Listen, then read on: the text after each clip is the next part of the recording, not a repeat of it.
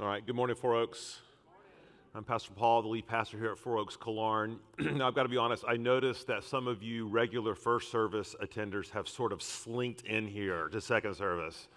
Idolaters.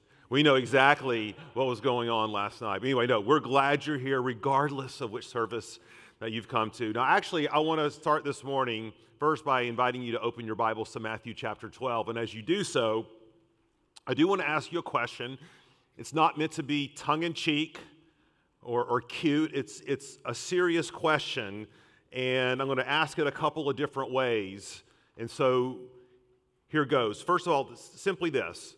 Whose approval in this world do you crave more than anyone else's? Here's a different way to think about it. Whose affirmation do you absolutely believe that you need? To quote from Mr. Darcy in Pride and Prejudice, whose good opinion once lost would crush you? You knew I had to get him into the whole thing, right? Is it your spouse, a best friend, a mentor? Maybe it's your parents, a teacher, best friend. Well, if you were an Israelite living 2,000 years ago, your answer to that question would actually be pretty easy. The people or the persons or the group that you needed the approval from the most were, of course, the religious leaders, the Pharisees. It's kind of hard for us to grasp, but this is a group of men who really were gatekeepers of everything that happened in the course of life. They weren't just priests sort of segmented off to the Sabbath or the Lord's Day. They controlled every facet of your life, religiously, personally, civilly. They had their hands into everything. Let's just suffice it to say, you did not want to get sideways with a Pharisee. They could make your life very complicated, very miserable. And it's the Pharisees who have rendered a verdict over this upstart preacher and so-called prophet going around doing all sorts of miraculous and supernatural and crazy things. Of course, I'm talking about Jesus. They've rendered their verdict. And it's really the most damaging, injurious verdict that a leader of Israel could render about someone. They say that Jesus is an imposter. He's a blasphemer. He's a liar. He's a threat.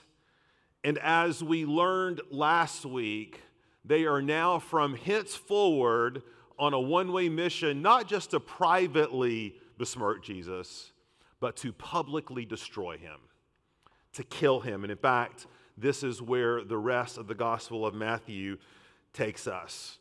But before Matthew jumps into this next stage of the drama, so to speak, it's almost like he hits pause to say, and now a word from the persons whose verdict matters the most, and that's God.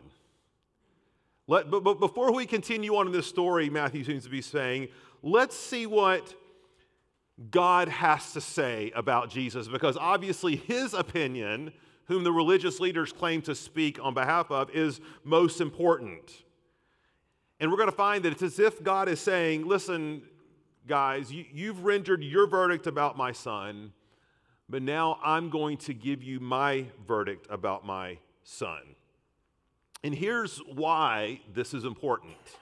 This is why this is mission critical for us here this morning. You see, we may not think about it this way, but each and every one of us has to come to our own verdict about Jesus. Can we trust him? Can we entrust our life to him? And I don't just mean on a theological, affirmational sort of level by words alone, but can we actually trust him with the fine china of our life? Can we actually trust and walk and rest, not just once, but daily, weekly, monthly, yearly, for our whole lives? There's no more important question for you to ask yourself, no more important decision to render your verdict than that one. And we're going to be in Matthew chapter 12 this morning from verses 14 to 21. And so I'm going to invite you to stand as we read God's word together. We ended last week at verse 14, and we're going to pick back up right there because it kind of gives us a running start into today's text. So hear the word of the Lord. But the Pharisees went out and conspired against him how to destroy him. Jesus, aware of this, withdrew from there, and many followed him, and he healed them all and ordered them not to make him known. This was to fulfill what was spoken by the prophet Isaiah. Behold, my servant whom I have chosen, my beloved with whom my soul is well pleased. I will put my spirit upon him, and he will proclaim justice to the Gentiles. He will not quarrel or cry aloud, nor will anyone hear his voice in the streets. A bruised reed he will not break, and a smoldering wick he will not quench, until he brings justice to victory, and in his name the Gentiles will hope. Let's pray. Lord, we're asking you to do something we know as mere human beings we are powerless to do. And that's to open the eyes of our heart, that we might see you for who you truly are, your Son for who he truly is. Lord, this happens through the operation of your Spirit as we open your word. Now, Lord, would you do that? Would you be kind? Would you be gracious? Would you visit us this morning?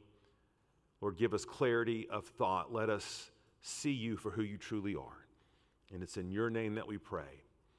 Amen. You may take your seats.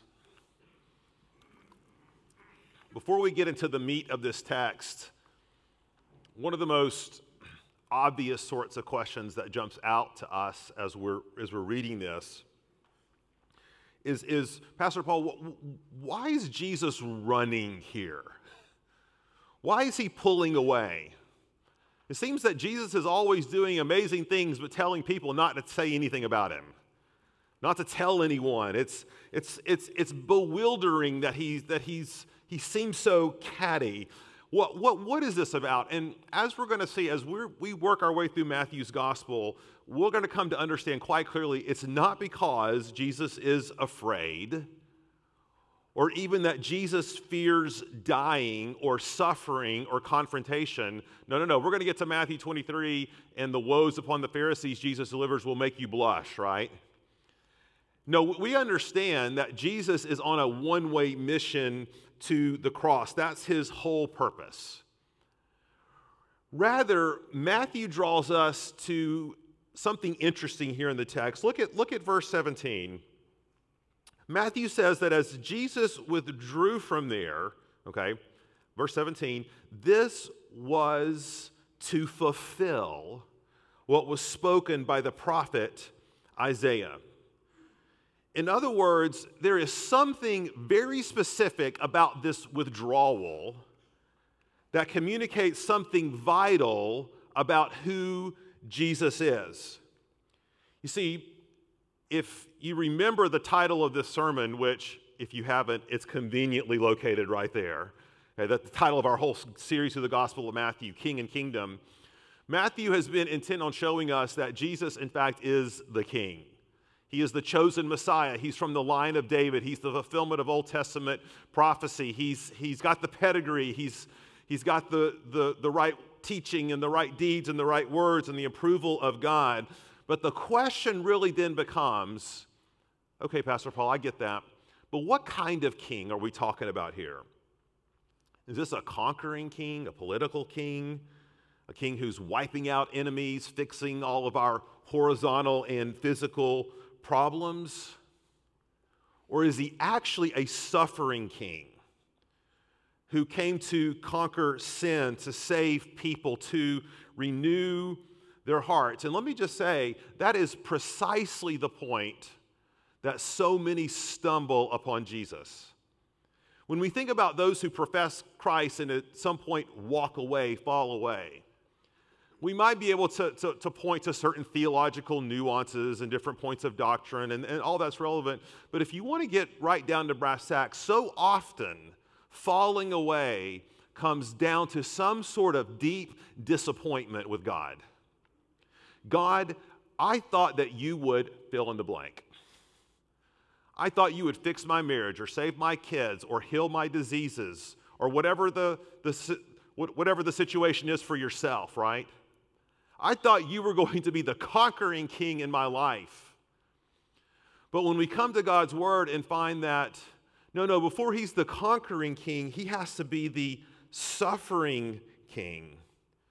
This is a hard thing. Because Jesus says no servant is greater than his master. And who you determine Jesus is, and when I say determine, I don't mean that you shape Jesus into whoever you want him to be. He is who he is. But who you perceive him to be, what verdict you render about who he is going to determine how he functions in relationship to you. And that's going to be where we're going this morning. And so there's going to be 2 points that we look at this evaluation of who Jesus is that Matthew gives us. And it's very simple. Number 1, who Jesus is to you, that's our first point. And secondly, who you are to him. And those things are vitally connected. All right, who Jesus is to you. Let's look back at the text, Matthew 12.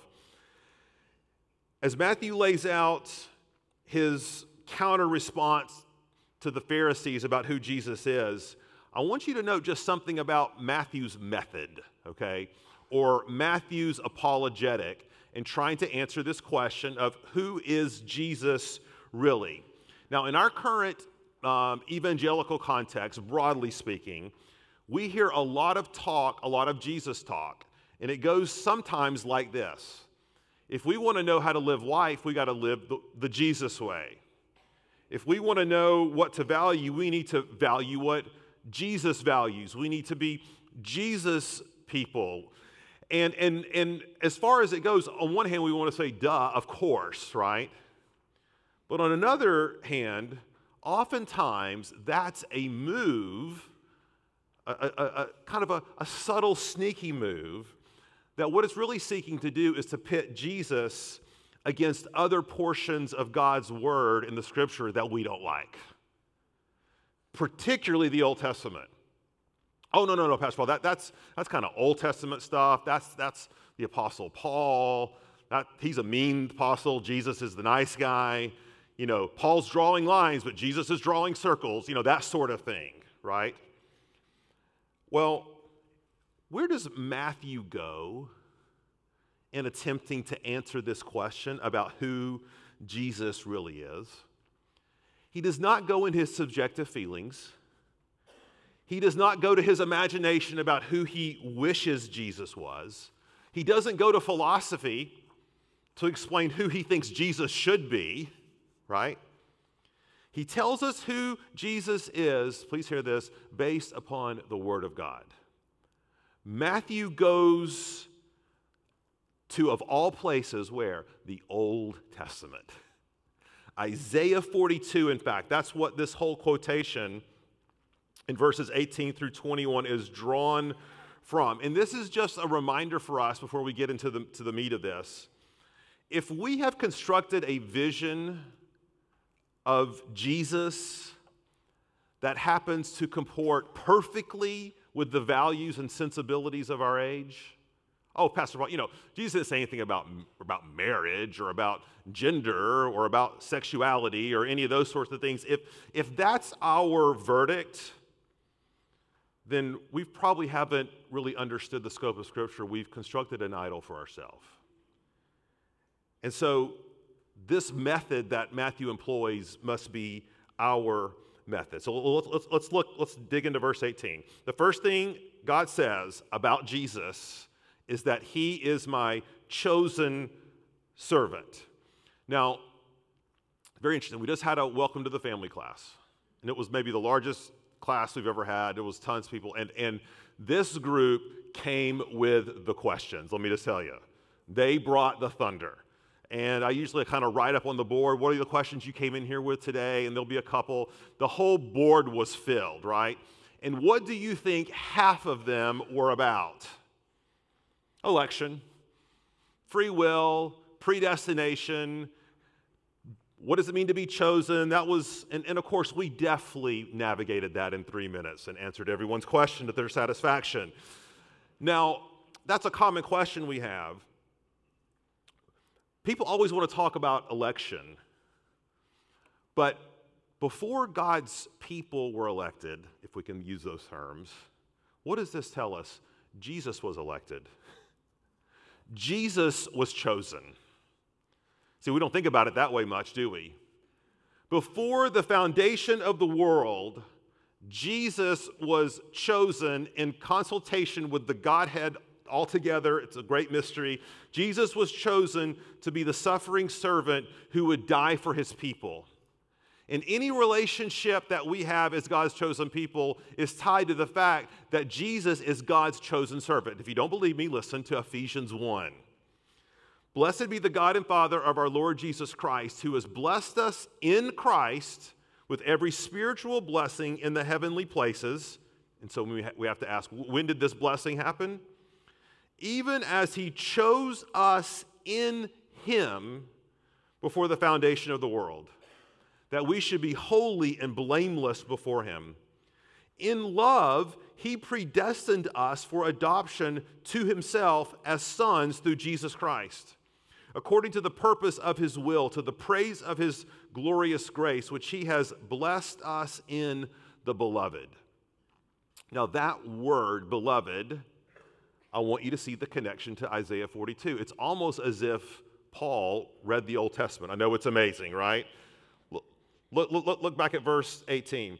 Behold my servant whom I have chosen, here it is, my beloved with whom my soul is well pleased. There are 2 times in the New Testament that God speaks audibly over his son for everyone to hear.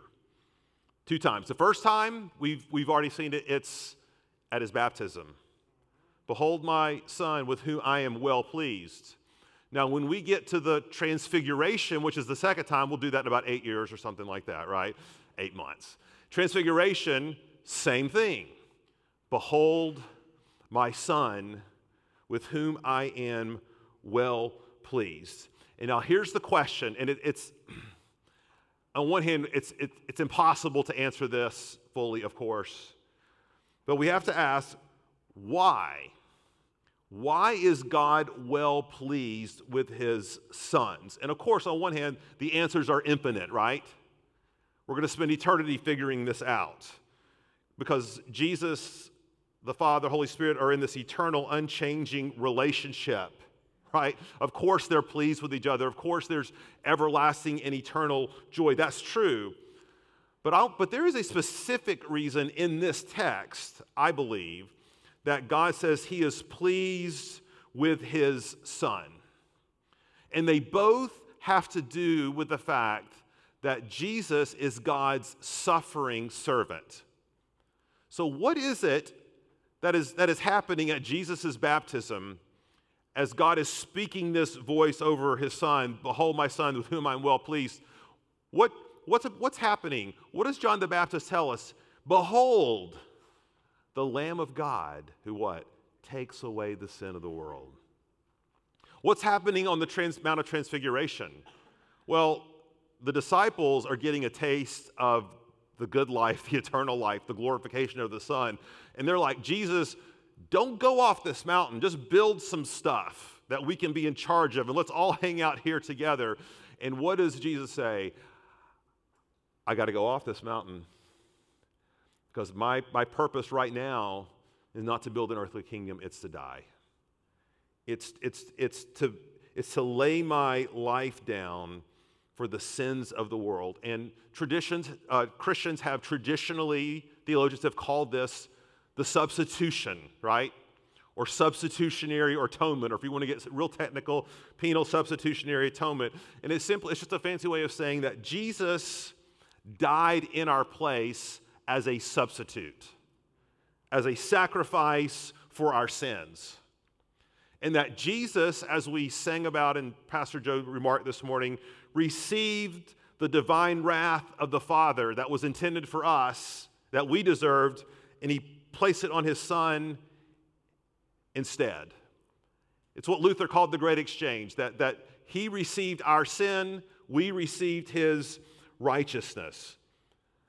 But we need to know that some on the progressive end of the spectrum will say, well, come on. That sounds really primitive. That sounds really base. That sounds gosh awful. I mean, goodness, how can that idea be compatible with God's love? How could a father pour his wrath out on his own son? That's wicked, that's abusive, that's divine child abuse. We hear all sorts of things. Yet, and this is why it's important not to pit Jesus against the rest of the Bible, what we see in Galatians 3, for example, so Paul makes it very clear that Jesus became a curse on our behalf. God looked out over his son and he damned his son in our place. And so it does not do, we miss the heart of the gospel if we say, God is well pleased with Jesus in spite of Jesus being killed like this. That was unjust, and it was just a symbol. It was just an example for us. Guys, God is not well pleased with Jesus in spite of him dying an undeserved death. God is pleased with Jesus because he died an undeserved death. And in dying, he absorbs the wrath of God and propitiates, diffuses, turns away our sin. And you know who else speaks about it this way? Isaiah. Just a few short chapters down, we read this at Christmas, we read this at Easter and Good Friday, and as we do that again this year, I want you to think about it in a fresh way. Listen to what Isaiah says. Sure, and he's speaking about the suffering servant, the same person he's speaking about in this text, Isaiah 42. Here's what he says. Surely he has borne our griefs and carried our sorrows, yet we esteemed him stricken. Well, listen, smitten by God and afflicted. But he was pierced for our transgressions, he was crushed for our iniquities. Upon him was the chastisement that brought us peace, and with his wounds we are healed. God says, that's the servant that I'm very well pleased with. Look back at the text, Matthew 12. Isaiah goes on, I will put my spirit upon him, and he will proclaim justice to the Gentiles. He will not quarrel or cry aloud, nor will anyone hear his voice in the streets. Again, this is not about Jesus being a coward. This is not about Jesus being a people pleaser. This is not about Jesus being afraid of confrontation. Again, what this is showing us is the kind of suffering servant and Savior Jesus is. He's not there to crush his opponents. He's not there to establish at that time his political kingdom. He's not there to raise up opposition from the masses. He's not there to riot in the streets. He's not there to put up a ruckus. That's what we say in East Tennessee, ruckus. It's like, I don't have time for you Pharisees. I've got people to save and to heal. And he goes, and what does it say? They come to him and he heals them all. Isaiah 53:7 goes on to say this. He was oppressed and he was afflicted. This is what I think it's getting at. Yet he opened not his mouth. Like a lamb that is led to slaughter, and like a sheep that before it shears its silent, so he opened not his mouth. Now, theologians don't like it when pastors ask questions like this, but I'm going to do it anyway. Humanly speaking, or in his humanity, what gave Jesus such resolve and confidence as he headed to the cross? And I think that's a very valid question to ask, because we know in his humanity, Jesus wrestled in the garden, and what did he say? Father, if it is your will, take this cup from me, but not my will, but your will. What gave him such great confidence to not retort, to not defend, to not call upon the legion of angels as he told Peter he could, but to stay on mission, to stay on a mission that would ultimately take him to the cross? And I think in 100%, Jesus, without a shadow of a doubt, knew who he was in relationship to the Father. He knew what he was called to do. He came to do the will of the one who sent him, to seek and save that which is lost. Guys, before we leave this point, and again, what we're really camping out on here is, who does God say his son is? And that's the portrait we're being given. But before we leave that point, let me just ask you just quickly, just as a point of application, what brave thing or courageous thing or hard thing or difficult thing is God calling you to do this season, and you simply don't know if you have the grace to do it? What is the thing that you are just most fearful of? And it might relate to what we asked at the very beginning of this sermon, something that's going to cause someone to be upset, or who you were taking a great risk of them rendering a different sort of judgment or approval or disapproval of you. Maybe it's a hard conversation. Maybe it's a place that God is calling you to take a stand. Maybe it's some principled thing that's going to cost you dearly. Where do we get the grace and the resolve to do that? In Jesus.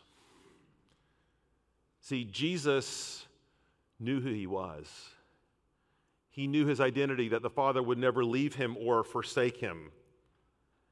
And as you get connected with that, and knowing that when Jesus was chosen before the foundation of the world to die, that you, and this will bake your noodle, were united with him even then. That's who you are. And knowing who Jesus is unlocks a treasure trove of incredible promises for you. And that brings us to our second and last point. We're asking who Jesus is to you, and how you answer that determines who you are to him. Now, this next little section is going to sound encyclopedic, okay? Or do we say Wikipedic? Whatever the word is. But I want to just talk about reeds and wicks just for a second, which I know is why you're here this morning. And this obviously is one of the most well-known passages in all the Bible. We hear it every Advent season. We hear it at Easter. But I think it's one of those passages, quite honestly, we're ashamed to admit it. That's called transference. Okay, we're ashamed to admit it. We haven't really thought about what it means, and not really quite sure what it's getting at. And that's totally true for me, even post-seminary, post-pastorate, all those sorts of things, because they are kind of images that are pretty obscure to us. But Isaiah wants to talk about reeds and wicks because he wants to compare us to them, okay? Because follow the logic here, if we understand who Jesus is, then when we come to grips with who we are, we won't lose all hope. You see, you can come to grips with who you are this morning and lose all hope if you don't know who you are to Jesus. So what is a reed? And I copy and pasted from the interwebs just to make sure we got it right, okay? Here it is. A reed is a tall, slender, leaved plant of the grass family with a hollow-jointed stalk that grows in the water or on marshy ground. Now, we have it here in the Southeast. They have it aplenty, right, in the Mediterranean world. They're growing in marshy places. But what's interesting about the reed is that it can be used for a variety of uses, and was at that time. People made little flutes with it. You could make writing utensils. You could make eating utensils. But after a while, after you use that reed for a while, what would happen to it? It would become weak or frayed or soggy, kind of like those paper straws that are an abomination to all of mankind. Can we all agree with this? And what do you do with that straw? You put a little duct tape around it? No. You yearn for the days of plastic, and then you go get another one, right? You throw it away. That's what they're for, right? That's what a reed is for.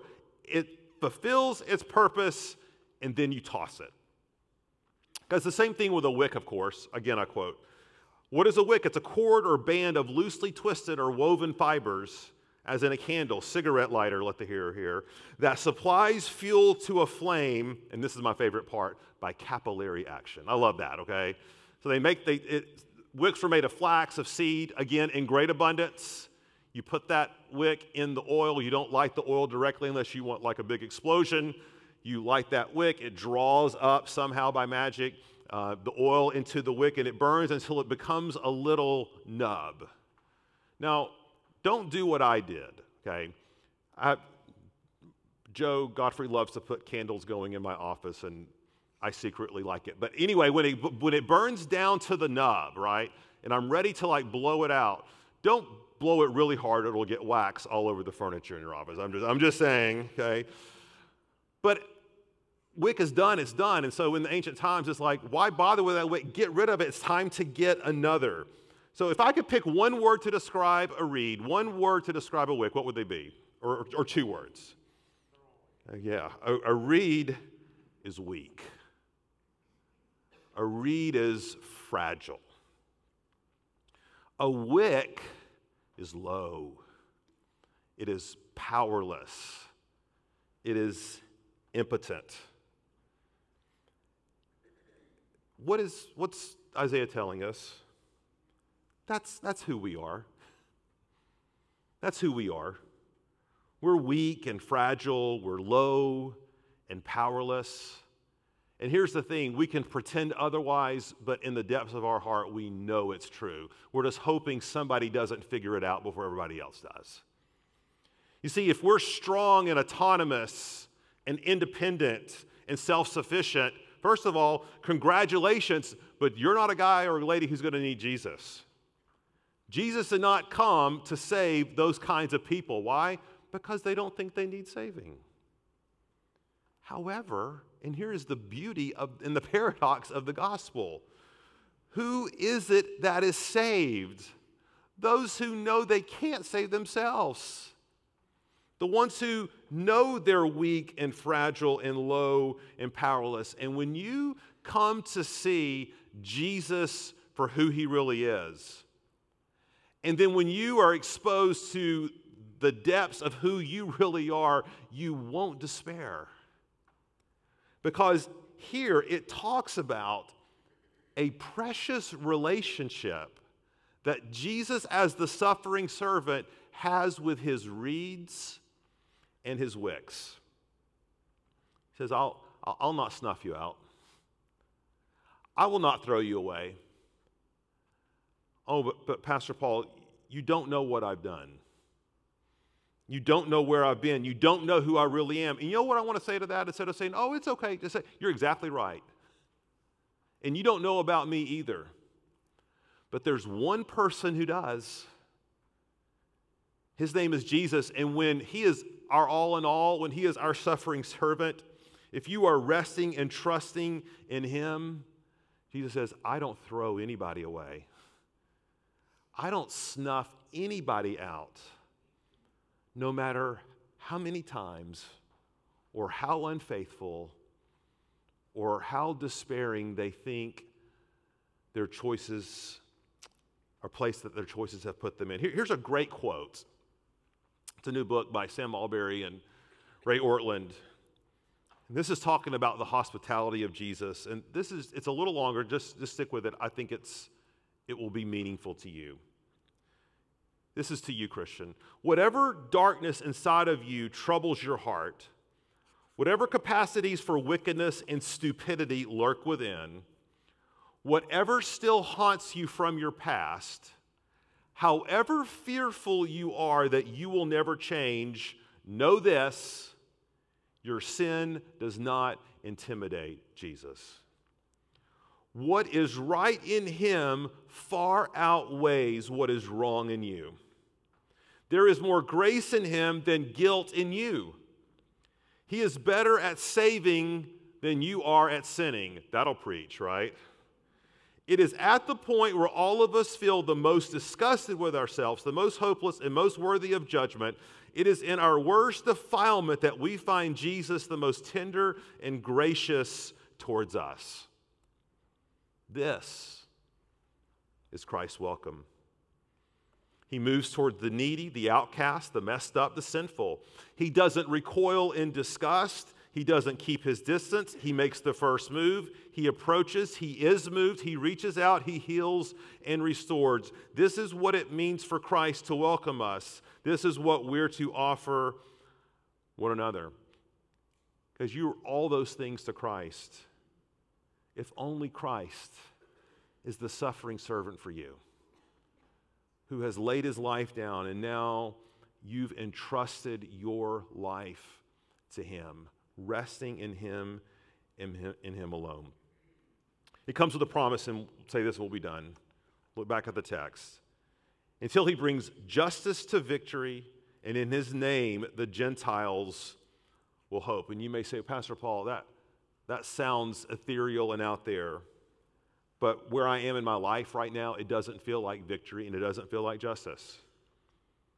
You might be saying, Pastor Paul, sometimes I have to ask God, I cry out to God, God, why are you so severe on your servants? I'm just trying to walk faithfully here. And that severity might strike us in our bodies or in our relationships or in our hearts or in our dreams. Yet all those things Jesus carried with him as the suffering servant. He was broken and crushed for something far greater than to just fix the horizontal problems in your life for the next 50 years. He died to transform you. He died to save you. He died to wipe away all of your sin. That is who Jesus is to you as you come to know him as the Savior. I'm going to end with this text from the Apostle Paul. Paul got this. Oh, did he ever? But we have this treasure in jars of clay to show that the surpassing power belongs to God and not to us. We are afflicted in every way, but not crushed. Perplexed, but not driven to despair. Persecuted, but not forsaken. Struck down, but not destroyed. Always carrying in the body the death of Jesus, so that the life of Jesus may also be manifested in our bodies. So we do not lose heart. Though our outer self is wasting away, our inner self is being renewed day by day. Guys, it's true. We are a bunch of wicks and reeds. But we are saved wicks and reeds. Forgiven wicks and reeds. Beloved wicks and reeds. Redeemed wicks and reeds. All of these things are true of us. And if you haven't trusted in Christ, can be true for you. If only you come to him. What verdict do you render upon Jesus today? There's no more important question that anyone could ever ask. Let's pray.